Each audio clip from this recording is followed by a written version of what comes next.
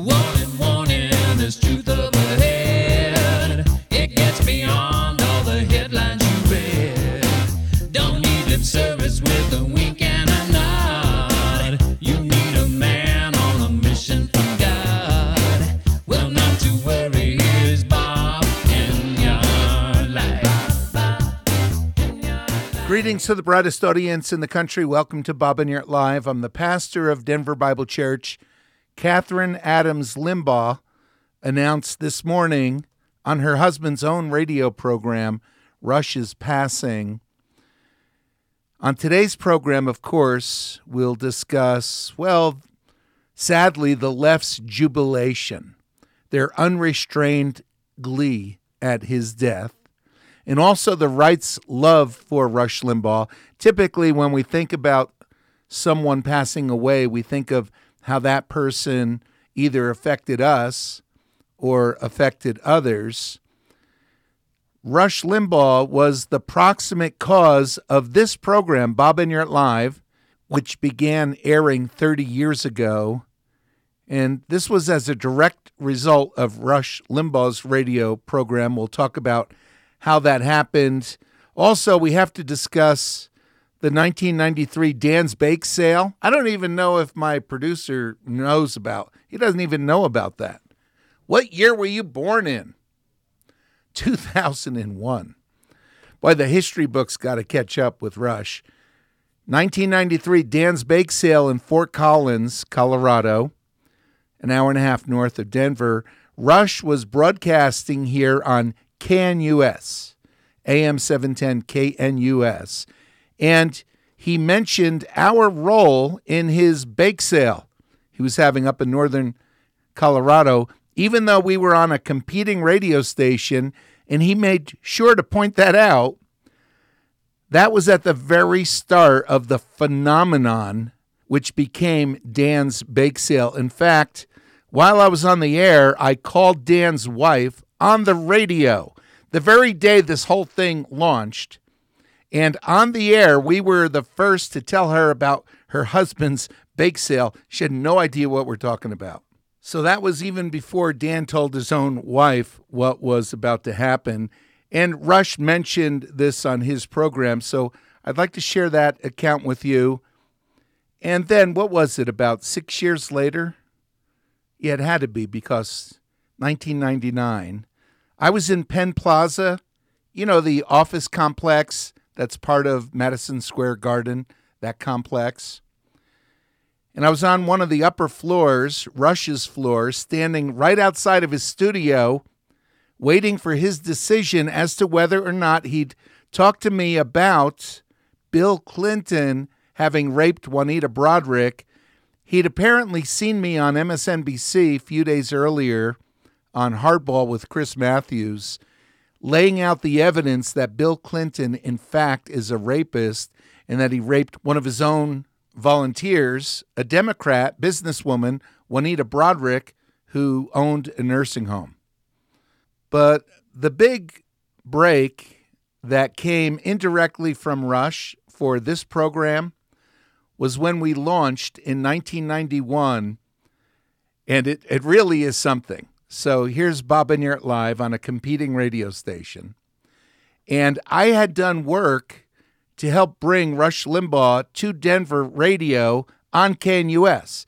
I was the first person to line up advertisers and show them what a phenomenon Rush was in other states, other cities, other markets. And if they advertised here, it would be a boon. Well, it turns out that was totally true. So KNUS, they were struggling financially, and the general manager, who was quite a guy, what was his name? Ron Kreider. He just was slow on paying. I couldn't get paid from him. So I said, all right, Ron, let's do a trade instead. Radio guys do trades. So I said, instead of paying me, give me 3 months of advertising on Rush Limbaugh's program, a 1-minute ad, and then we'll call it even. So he said, fine. It was a bonanza for us. In fact, when we burned O.J. Simpson's memorabilia after the auction in Beverly Hills, on the steps of the LA courthouse, how that was a huge boon to our national audience. Well, years earlier, this was the boon to our local Colorado audience, how we got established in the Denver radio market and then the Denver TV market. So Rush had this fun bit where he would say that he was documented to be 98.6% accurate, 98.6% reliable. And in fact, my producer just pulled this up on Wikipedia. It's not on the main Wikipedia page, but it's on one of the Limbaugh Talk pages. That's where the editors, the Wikipedians, they decide what should or should not appear on the Wikipedia encyclopedia pages. So here, let's see, an editor asks, let me read this. Limbaugh claims he's documented to be almost always right, and then follows up with this high percent like 98.2 or 99.4. His wife today aired a clip from Rush, and I think that was 99.4. Is there actually somebody keeping track of this? If so, how is the information gathered? How reliable is it? So our ad, we quote Rush Limbaugh that he's documented to be 98.6% reliable. And then I say, have you ever considered who it is that does that documenting? It's us at Bob and You're Live. Tune in Monday through Friday, and I give the station and the time. It's on a competing radio station. And people for years afterward, they would say, I can't believe my ears. I'm hearing an ad for a radio program on a different station. And it was just uncanny. And Rush was such a phenomenon that it was marketing gold for us. It was truly fabulous. And from the beginning of the show, we never said it was a Christian radio show. We said it was a news call and talk show hosted by a Christian. And so with a Bible-based Christian worldview, we took on the issues of the day beginning in May 1991. So way back then, Rush, the phenomenon that was Rush Limbaugh, helped boost this show tremendously. And in fact, the show was on the air because of Rush Limbaugh. So I want to get to that in a bit. But also I'd like to talk about Rush meeting his death over the past year with tremendous courage and dignity.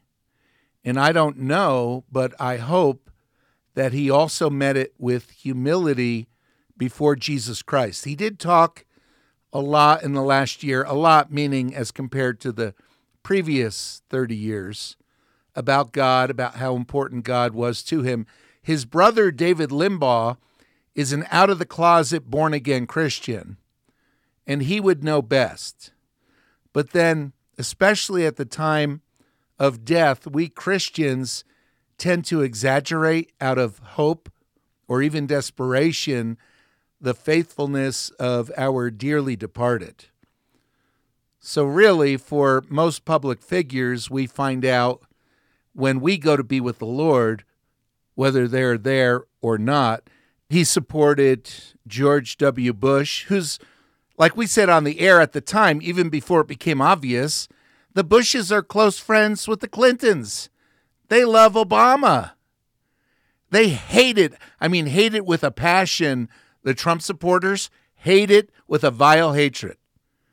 But Rush, he was, rah-rah Republican, starting really with George H.W. Bush and then Bob Dole. We're talking about evil people. And John McCain.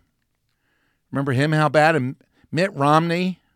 I mean, yeah, criticizing. Yeah, but ultimately carrying their water.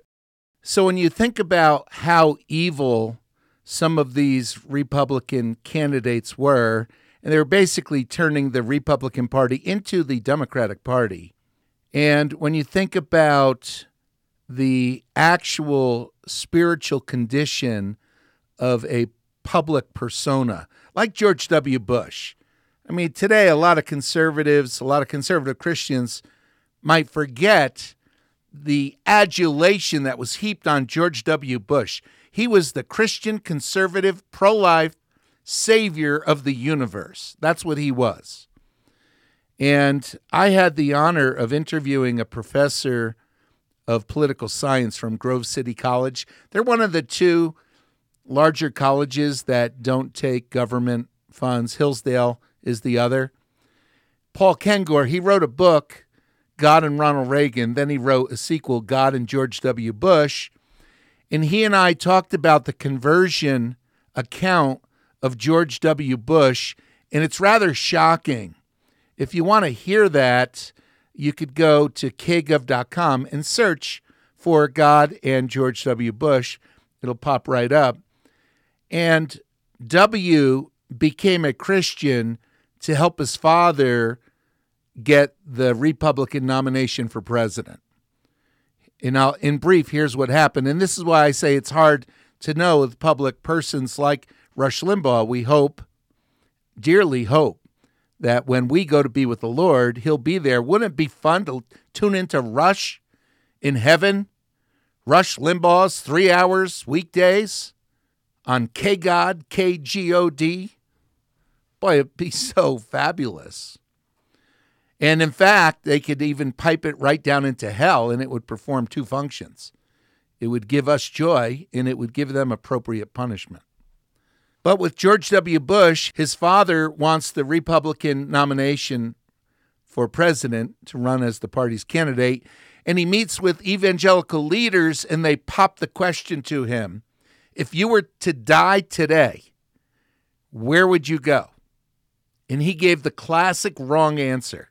He said, well, I like to think that I'm a good person. And therefore, and everybody's like, oh boy, George H.W. Bush is going to hell. So the campaign asked his son, who had been an alcoholic, asked George W. Bush, will you be our liaison to the evangelical Christian community? And so there are recordings, audio recordings, you could read transcripts online, of George W. Bush talking to their family's evangelical liaison, the guy training George W. Bush what to do and what to say. And he goes to Kennebunkport, Maine. They fly in Billy Graham, and he and Billy Graham are walking along the beach, and Billy Graham explains to him the gospel, so he believes so his father could get the Republican nomination. And sure enough, his friend is saying to him, well, here's what you got to do. And you could find the secretly taped conversations, and they were taped by a friend of the Bush family. He thought he was doing them a favor. He was doing history a favor. And George W. Bush tells this guy, his name is Doug Weed, former Assemblies of God minister and an aide to George H.W. Bush. He tells Doug Weed, as you've said, there are some code words, there are some proper ways to say things and some improper ways. And he added, he said, I'm going to say that I've accepted Christ into my life. How's that? I mean, if ever there were a political conversion, that was it. And George W. Bush's life seems to attest to the fact, I mean, as president for 8 years, he said more wonderful things about Muhammad and the Quran than he ever said about Jesus. I don't think he ever mentioned Jesus and the Bible. And he was supposedly the pro-life hero of the universe. And what has he done in the last 20 years? What has he done to stop the killing of unborn children? Right after he left the White House, he spoke at a low-hanging fruit fundraiser, which was really a Republican, rah-rah Republican, get-out-the-vote event. And what, that's it? So he was actually against abortion? That's a lie. He and his whole family were radical pro-aborts, and we document that. Just go to that page, God and George W. Bush, on our website, kgov.com, and you could see all that. So when it comes to Rush Limbaugh standing with Jesus Christ, I hope he met his death with humility. Because when there's life, there's hope. But as God says through the scriptures, his word, it is appointed unto man once to die, and then the judgment.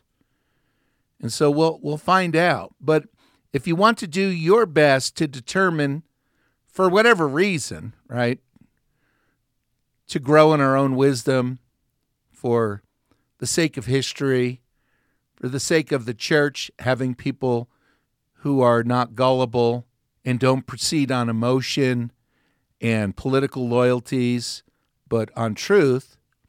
If you want to do your best to determine if Rush Limbaugh was a believer, where you begin is you take his message, what was important to him, and you remove all of the political material. Get rid of all that. That's all gone.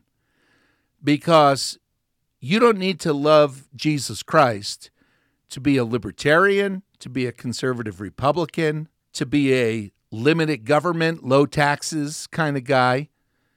You don't need to confess your sin to Jesus Christ, ask him to forgive you, and trust in him, his death and resurrection, so that you can have everlasting life. You don't have to believe in Jesus to hate the Democrats. You just don't have to do that. There are plenty of people who are not saved who hate liberals. Plenty of them. And of course, your primary responsibility is to make sure that you're not one of those. That you love Jesus more than you hate Kamala Harris. Real important. More than you hate Hillary Clinton. Your hatred of the left could disguise your apathy toward God.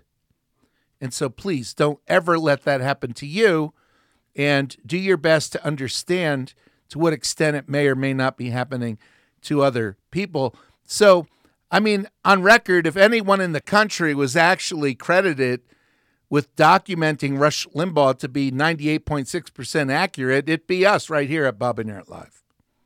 So we don't want to just assume, but we sure do hope. And for the sake of Catherine Adams and all the many others who were close to Rush, of course, we care deeply about him. He's brought thousands of hours of enjoyment to people who knew that the left were evil. Thousands of hours of enjoyment and quite a bit of education. But it's one thing to be able to point out, here's what our enemies are doing that's evil. It's another thing altogether to point out, here's what our own side is doing that is evil, and we need to condemn it and never justify it and not sweep it under the rug, not even during a presidential election. It could be, for example, that ultimately to end the killing of unborn children, it could be that the path to victory would have to go through 10 lost presidential elections. It could be.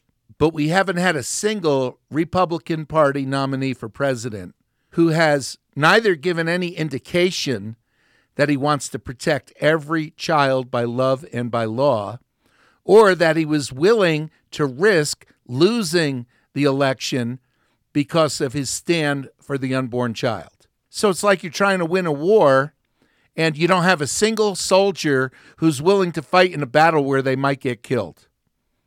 You don't have a single sergeant, not one corporal, not one lieutenant, not a single general who's willing to engage the enemy in any battle where the outcome isn't relatively certain. And so chances are good that you'd lose that war. Because when you're in a life or death battle, you need to be willing to risk your life. And our political candidates, they've never learned that lesson. They've never been taught that lesson. In fact, by our conservative leaders, they've been taught the exact opposite, that you need to be electable. The first thing you need to do is be electable. And then from there, you figure out how to get the independents to support you, because otherwise you'll never win. But ending child killing in America might end up being the victory of the politicians who cared more about the truth and justice than they did about winning. Because when beating the Democrats becomes your chief political aim, you've just compromised on everything else, everything other than being a Republican. So when Rush Limbaugh began broadcasting in 1988, late 1988, I'm driving with our youngest sons, through Nevada, northern Nevada. I remember a sign. To this day, I remember the sign. It said, Elko, the hub of northern Nevada. I'm like, the hub of northern Nevada? Look up Elko on my cell phone. Oh, no, back then we didn't have cell phones. You couldn't just Google it. And I see population like 9,840. I'm thinking, Elko, how could this be the hub of northern Nevada? Northern Nevada obviously doesn't have much to hub around. But on the radio, you get spotted coverage in the middle of the desert, the Sonoran Desert. And this guy comes on, and I cannot for the life of me figure out what his name is. It might be Rush something or other. And I was stunned. I was hearing things that I never thought I would ever hear on the radio. And the main thing was what he was saying about abortion. It was stunning. It was encouraging. It was historic. And Rush had, in the early years, when it was the early couple years, when it was conservative Christians who put him on the map nationally, abortion was one of his main themes. He hit it all the time. And he had his caller abortions, where the left, they would say, well, we don't know when life begins, so it's not really wrong to have an abortion. And Rush decided, being the brilliant showman that he was and the greatest radio broadcaster in history, at his peak, 20 million weekly listeners? So Rush Limbaugh decides to do caller abortions. And he would have people that called up to be on his show, and they might be on hold for who knows how long, 1 trimester, 2 trimesters. And then he'd just about to bring them on the show, and he would abort them with a sound effect of a vacuum cleaner and a woman screaming. And those were the caller abortions. And it was so powerful. And it even helped the rescue movement to get people in the general public aware of what abortion is. It's the slaughter of children. And he would then argue with liberals on his show, well, why are you objecting? It's just, when does a call become a call? Does it become a call when they dial? Does it become a call just because they're on hold? Or is it a call when I actually have a conversation with them? So when does a call become a call? And then we did our when does an eagle become an eagle? Remember, we got eagle eggs from a farmer, and on live TV, we couldn't find the mother. So we broke them in a hot plate and scrambled them, and I ate the eagle eggs on the air. And the left was enraged, and they called in while I'm eating. And I asked, well, when does an eagle become an eagle? Don't you know it's against the law to kill an eagle? Well, this is when does an eagle become an eagle? From Rush's When Does a Caller Become a Caller? And it was brilliant, but he became wildly famous, and abortion became not a second-tier issue to him, not a third-tier, but maybe a fourth-tier issue. And so the pro-lifers who did everything and anything we could to turn him into a phenomenon, they felt that Rush abandoned the unborn child through his fame, but he always would come back to being against, really, and it would be when he had something good against the Democrats, or during the primary season to get rid of one Republican candidate versus another, or especially against the Democrats. Then he would bring up how evil they were for supporting late-term abortion. But whenever you'd hear like Bill O'Reilly say that, or Tucker Carlson, they loved to focus on late-term abortion because then they could be pro-choice and their audience thinks that they want to end abortion. And so actually supporting the personhood movement, which for years while Rush was on the air, there were statewide ballot efforts to stop all abortion in Alabama and Colorado and South Dakota, East Coast, and issues in a dozen states trying to get on the ballot, but never a word of support, tragically. But so on these issues, we wanted to discuss the left's jubilation, their ebullience, their unrestrained glee at his death. My producer went through the Associated Press article about Rush passing away, the comments, and he compared them to the comments of recently their article when Ruth Bader Ginsburg passed away. And what a dramatic difference. With Ginsburg, the tone of the Republicans or conservatives, Christians who posted, the tone was respectful. You know, we disagreed. She advocated things that were wrong, but it's sad that she died. Contrast that with the glee, the unrestrained celebration of the left, and you'll see what's at the heart of the left in America, that they are bloodthirsty. After all, their major issue is the slaughter of innocent children in the womb. So clearly they're bloodthirsty. The most a conservative would say, the most critical a conservative would say with RBG was, I thought there was the COVID. Why are so many people going to her funeral when we're told large events have to be canceled or you'll kill people? What's going on? That was about it. And I don't want to run out of time on the broadcast part of today's show. We're going to go to our bonus segment during the month of February, our telethon. We're doing this. So you can go to the website, kgov.com, kgov, to hear the last bonus segment of the show. And for our telethon, we're at $14,900, guys, $14,900 toward our $50,000 goal. And it's already February 17th. So we have just a couple weeks left, hardly. We really, really need your help, if at all possible. Please call us, 1-800-8-NYARDS, 1-800-836-9278. Some people mail checks even for this telethon, and you could get the address at our website, kgov.com. Click on Contact Us, or just go to the website and click on the store. There's a telethon banner across the top. You could give once or sign up for a automatic monthly donation. That's such a tremendous way to help us continue to reach more people, or get a Bible study subscription, our topical videos, our sermons, or browse our store, the science department. There's so many great resources. So I wanted to mention Rush Limbaugh gets a call from Dan in Fort Collins years ago, and the liberals wanted to pay off the national debt, right? $1 trillion, by having a bake sale. And so Rush would make fun of that. And Dan from Fort Collins calls in, and Dan tells Rush how badly he wants to subscribe to Rush's newsletter, the Limbaugh newsletter, but it's expensive. His wife won't let him.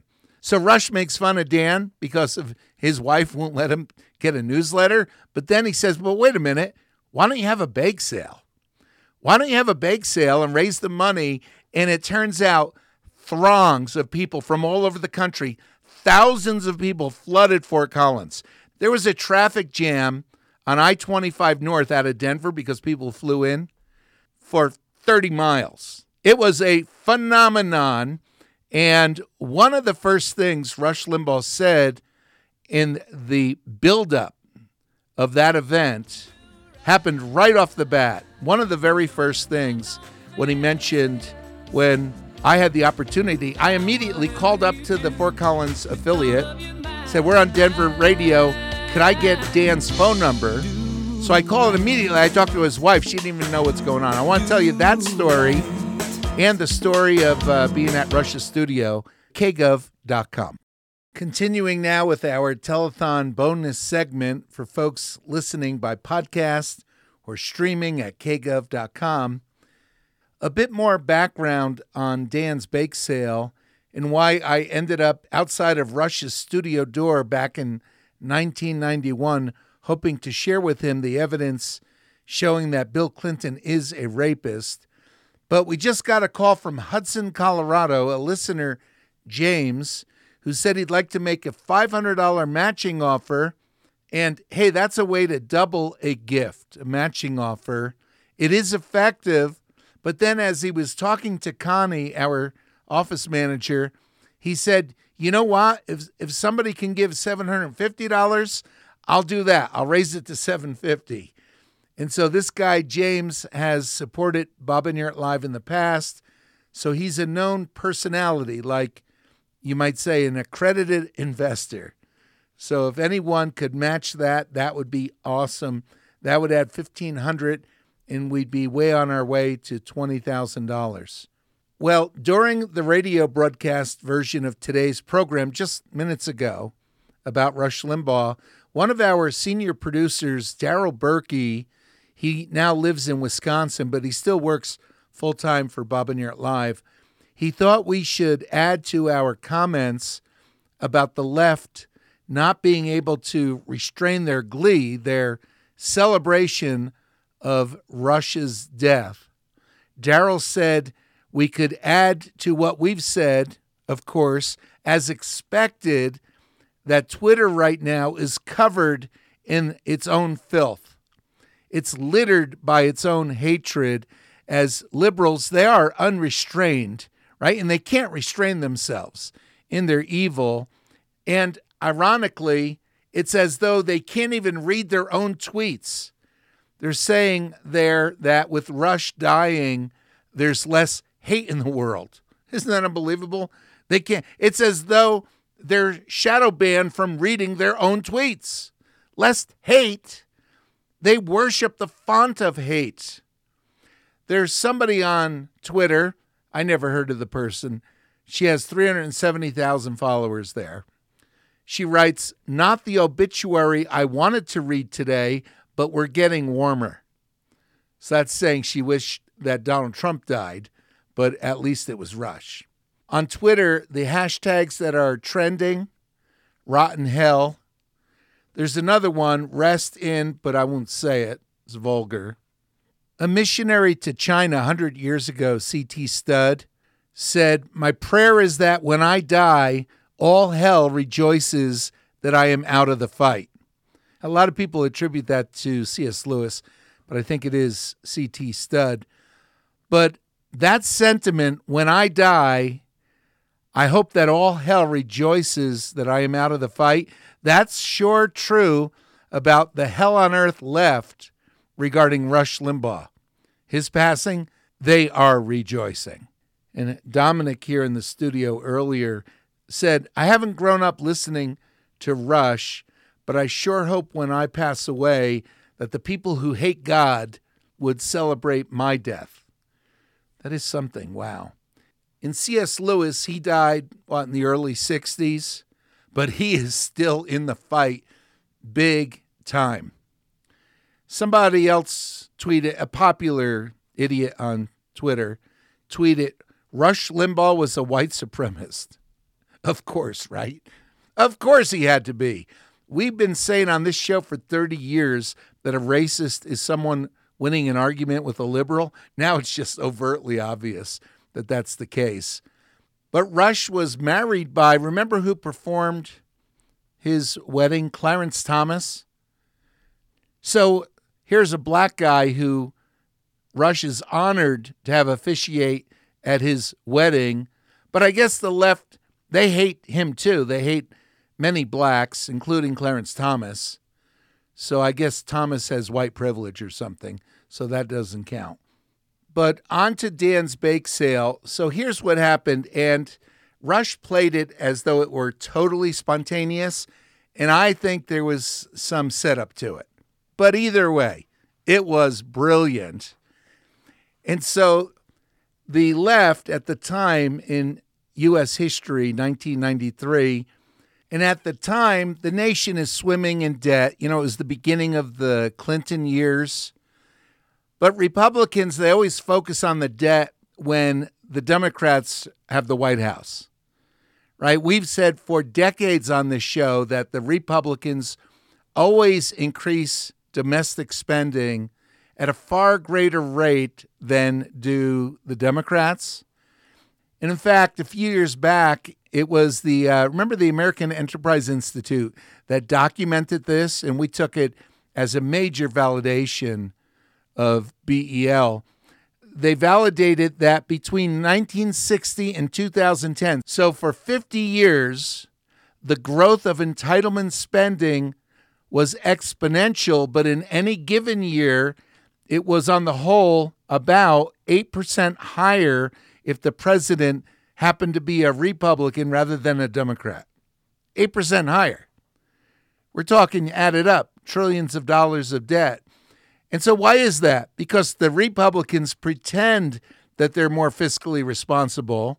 So when the Democrats are in office, Rush Limbaugh and others, they would harp on Democratic spending. But when the Republican got in the White House, yeah, they'd say it a little bit, but he'd get every spending increase that he could ever dream of. And so it's the Republicans who have spent this country into catastrophic debt. But anyway, since the focus was on the debt, there were liberals who were saying, ridiculously, let's hold bake sales to pay off the national debt. And Rush made fun of these liberals, PTA moms or whoever. And so then this Dan from Fort Collins calls in, and he wants to subscribe to Rush's newsletter, but he can't afford it, whatever it was, like $20 a year, whatever. And so Rush is really smacking him up one side and down the other, but then he gets this idea, dawns on him, a brilliant idea, have a bake sale. So Rush has a 3-hour show. So in the course of 3 hours, the idea keeps growing. It metastasizes into this enormous beast where people from around the country are calling in and saying how they want to go to the bake sale. And one of Rush's favorite restaurants in New Orleans, I think it was Antoine's. The chef from Antoine's calls in and says, well, I'll go to bake the pastries. So while this is happening, I'm listening. My show's about to go on the air. And I call the station, the Rush Limbaugh affiliate up in Fort Collins, and I say, I'm a talk show host in Denver. We want to help out. Could I get Dan's phone number? And so they felt some kind of camaraderie because I was another talk show host. So they gave me his number, which was a home phone number. And we go on the air, and live on the air, I call the number, and I get Dan's wife. And I said, hi, this is a Denver radio show, and we're on the air right now. And I want to let you know, if you could encourage your husband, we're going to come up there for his bake sale. And she says, for what? Who is this? I said, this is Bob Enyart. We have a talk show on the radio in Denver, and we'd like to come up in a few weeks for Dan's bake sale. She's like, Dan who? Well, don't you have a husband named Dan? Yeah, I have a husband named Dan. Well, he's having a bake sale. Why would my husband have a bake sale? And so I I just played the game with her so he could tell her all the details. But she said, why would you come up here for a bake sale? I don't get it. And I said, well, why don't you talk to your husband? He'll fill you in on the details. But please remember to tell him that we're coming. In fact, I'm hearing from our audience, we're going to bring a caravan, a whole caravan of us are going to drive up I-25 for the bake sale. She's like, okay, whatever. So we hang up. Then Rush Limbaugh goes on the air the next day, and he gives all the updates of how this thing is exploding into a historical event. And he says, in Denver, there's a competing radio station with a talk show host. He's not on our affiliate. He's not on KNUS. He's on another station. And he called Dan's wife and told her they're coming up with a caravan of people. So get this, from another radio station, they're coming up to support this program that airs on a competing station. So that was our 15 seconds of fame, right, with Rush Limbaugh. But we did go up there. We brought a lot of people. We had a magazine. We called it a magazine, a monthly magazine, The Rational Inspirer at the time. Bob Enyart Live monthly magazine. So much fun. So we had issues there for sale. Now they're collector's items. We have a few somewhere in storage. But Rush really paved the way, of course, not only for Bob Enyart Live, but for an entire industry of talk radio, conservative talk radio. And for years, listeners would call us and say, Bob, Rush Limbaugh listens to your show. And we'd say, no, Rush doesn't listen to the show. But, Rush has a lot of listeners who listen to the show. And it was uncanny, the things that would happen. One example comes to mind. It was a season of consumer scares. And video caught a woman at a Walmart or wherever putting a syringe into a Diet Coke. Really weird. So on our show that day, we happened to be on TV also, I told the story, but I intentionally got it wrong, and I said that somebody put Diet Coke into a syringe. And so Rush the next day does the exact same bit, exact same. And so that's one example of it had to be scores of times when people would call us and say, Bob, Rush, listen to your show again. Here's what happened. It was really a fun time. But then it was later that decade, 1999, when I happened to be in the news because we purchased O.J. Simpson's memorabilia. And I was on MSNBC that day for a couple hours on show after show, including on most of the show, Chris Matthews, Hardball with Chris Matthews. Now, he's just resigned in some scandal. He was Me Too'd, right? But during the commercial break, when they're interviewing me about burning O.J. Simpson's memorabilia, his prize, the best of the best, hanging in his home in Brentwood, and we bought it at auction. We spent $13,000, something like that. Burned it all on the steps of the L.A. courthouse. The next day at high noon, TV cameras from around the world were there. It was a huge press conference. And so afterward, I end up flying directly to Alabama, from L.A. to Alabama for a seminar I was presenting. And at the airport, I pick up the Wall Street Journal. And I'm reading this article on the flight that Bill Clinton raped Juanita Broaddrick. And it actually said in the article that Bill Clinton, when you look at the evidence and you speak to the contemporaneous witnesses, you realize that Bill Clinton, in fact, raped Juanita Broaddrick. It didn't say alleged. It actually said, in fact, when you look at the evidence, in fact, he raped Juanita Broaddrick. And I read that article, and it was devastating, and I knew with cancel culture back then, the women who accused Bill Clinton, you see, executive privilege to the left means that men could rape women. Just like with Joe Biden and Tara Reid, who said that when he was a senator and the office building was virtually empty, that he sexually assaulted her, and she described it as though it was basically rape. And Kamala Harris even indicated that she believed her. And then she's honored to work for our rapist, right? But then afterward, they said, well, she doesn't have any evidence, contemporaneous evidence from the time that she even made this accusation. And what surfaces but video from CNN, Larry King Live, Tara Reid's own mother calls into his show and talks about her daughter working for the U.S. Senate and a powerful senator destroyed her daughter. So there's contemporaneous evidence that she was devastated at the time, or told people that she was devastated by what Joe Biden had done to her. So at any rate, that is executive privilege, white privilege for those who are leftists. They could even sexually assault women and get away with it and be approved for at least as long as they're useful. So I read this article, and there's a lot of evidence in the Wall Street Journal piece.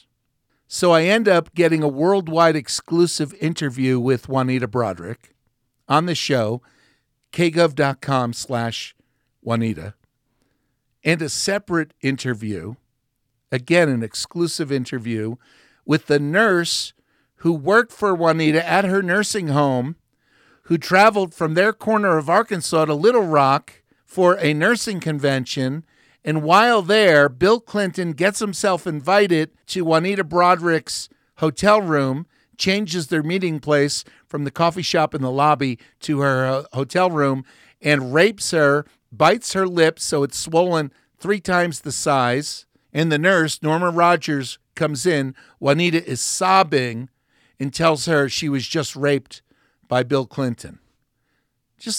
And just an hour before, she was the biggest fan of Bill Clinton and a volunteer campaign worker. So we began to arrange protests eventually in 144 cities around the country. In 105, we went to Auckland, New Zealand to follow Bill Clinton there.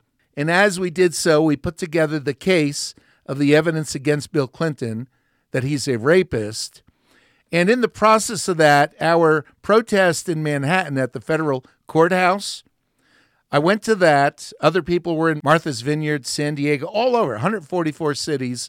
We spent, Bob and Yurt Live spent, I got to remember the exact amount. I think it was $110,000 on our BEL credit card to fund these protests, to help get all the materials, the banners, the posters, the flyers to the leaders in all these cities.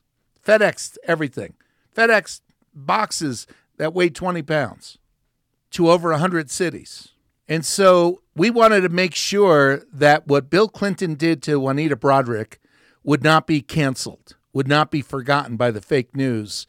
And I end up in Manhattan at our Clinton rapist protest at the federal courthouse. And then I know that Rush Limbaugh is broadcasting from Madison Square Garden, not from the arena, but on the same property. There's a high-rise office complex. And so I can't get into his office. I want to somehow go and see if I could get more information to him on this. And I go through Madison Square Garden. I'm the only one in the whole arena. And I find an elevator, a series of elevators in the back, and I push the button. They open up, and I go all the way up to like the 23rd floor, whatever it was. And that's Rush Limbaugh's floor. So somehow I got in there, and I'm talking to his assistant and say, I'm the guy who's been in the news talking about Juanita Broaddrick getting raped. Here's the evidence, and is there any way I could share this with Rush? And she's, very positive, very supportive. And it's back and forth for a bit, and I'm there for maybe 15 minutes. Finally, she says, I don't think it's going to happen, but Rush wishes you the best. And that was it. But I think we've succeeded in making sure that it would not be canceled, that Juanita would not be canceled, and that this would be more than a footnote in the history of American politics, that this is now a chapter of the Democratic leadership in their sexual assault of women. So, hey, our telethon, 1-800-8-NYART, 1-800-836-9278, our website, kgov.com, and boy, we'll miss Rush.